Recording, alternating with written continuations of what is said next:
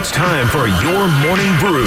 Grab a cup of Joe and get caught up on everything you need to know. Here's Schlereth and Evans. Mark off, Matt Smith sitting in with me. We've got Mike Kliss joining us coming up in about 15 minutes. Trade deadline still a couple weeks away, and Sean Payton continues to be, just kind of cryptic about exactly where the Broncos are at. Look, again, the focus is on the schedule and winning the next week. Certainly, every year when this time comes, there's speculation, and people call. And people call teams that aren't playing well or are struggling to see if they're interested in moving players. But that would be the only thing. It doesn't require a 4-day summit relative to what the plan is. You know, George would bring any information to Greg, myself. But right now, our focus is on playing Green Bay. Okay. As I said, if their lips are moving right now at this time, they're lying. Yeah. And I'm not calling out Sean Payton. This is anybody in any professional sport before a trade deadline. So I'm not being critical here, but if this team, if they don't move, they've already moved on off of two guys. So I'll put them already, Randy Gregory and Frank Clark in the moved on from category.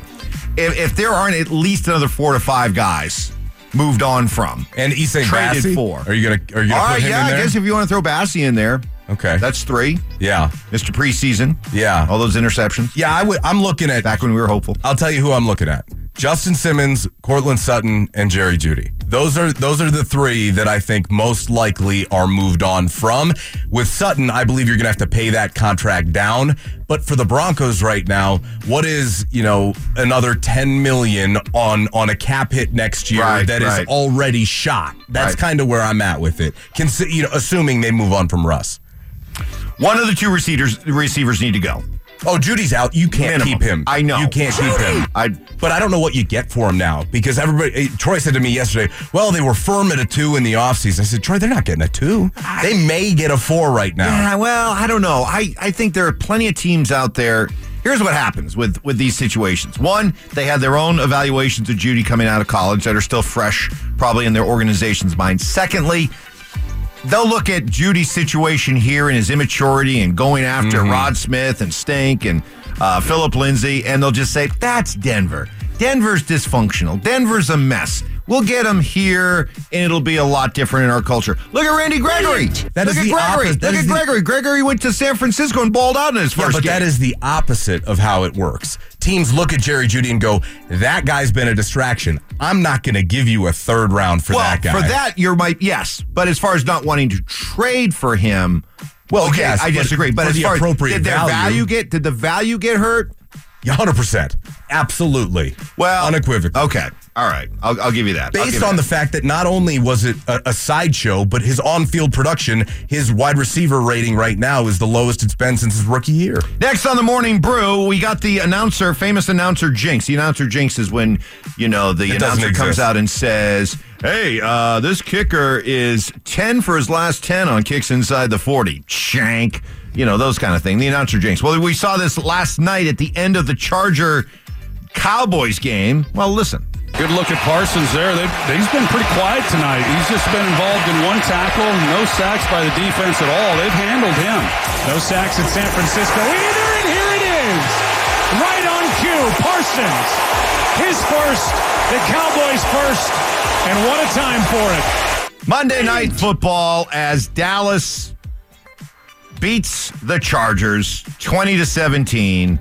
At what point does Brandon Staley get fired? It's coming. It's a coming. By the way, shout out to the Cowboys with their win last night. Finally secured me my first weekly victory in King Soopers Fan Football Pick'em. I've been leading this thing. I'm going back to back, unlike the Avs. But last night the Cowboys pushed me over the top, and I'll be eating good from King Soopers.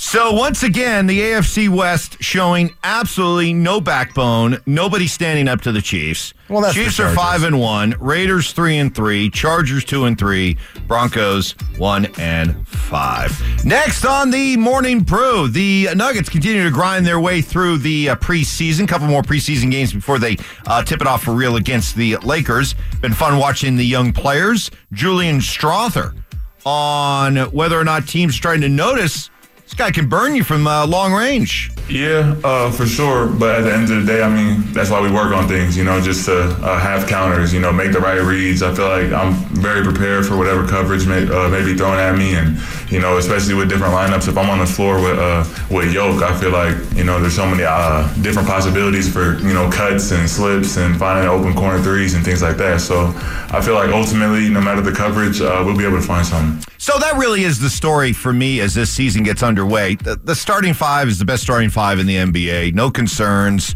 Keep them healthy, and we'll see it come playoff time. But the story will be watching some of these young players that they're going to give a chance to really get more responsibility, expand their roles. And by playoff time, do they have a bench? Do they have young players that you can really count on? Can Christian Brown make a leap this year? What about Peyton Watson? What about Julian Strawther, Hunter Tyson, guys like that? This sounds familiar, Mike.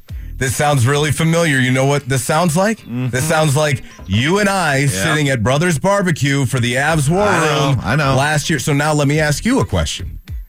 What did you learn from the Avalanche's attempt at repeat last year that has you maybe concerned or feeling good about where Denver is at right now? It is a great comparison. And my argument back at the beginning of last season was, yes, give young players a chance to show what they can do. Alex Newhook at 2C, give Absolutely. him a run for it. But with the understanding that if you get to the trade deadline and these young players aren't popping, you go out and be aggressive at the trade deadline because you got a championship window to maximize here.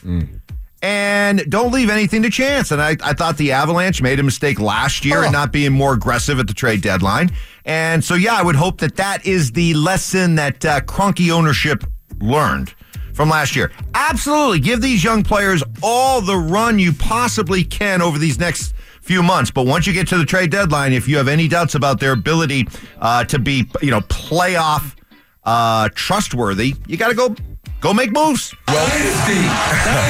Maximize that dynastic window. Well, that's why Calvin Booth took the draft approach of getting older players who have more college experience, more experience in high leverage situations and big games. Julian Strawther, he's showing out because he's been built for the moment with big games at Gonzaga. And what we have been begging for from the Nuggets for the last several years is to surround Nikola Jokic with shooters, and it looks like early on the Nuggets may have found another floor spacer for the big man. Next on the Morning Brew. There's a fly ball to left field, and Jonah Heim hits it out. There's that power you're talking about. It's not just the singles. Plenty of shock in that bat as well, and the Rangers get the run right back. Fox Sports there with the call. How about these Rangers? Was that the most exciting moment of the game? Yeah, announcer's fired up right there.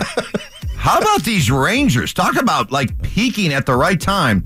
The Rangers have yet to lose in the playoffs. Swept Tampa in the wild card, 2 straight. Swept Baltimore in the League Division Series. And are up 2-0 on the road in Houston. 7-0 in the playoffs. Wow. Up 2-0 in the ALCS. Serious Mo behind these Rangers. John Gray is finally going to win a World Series.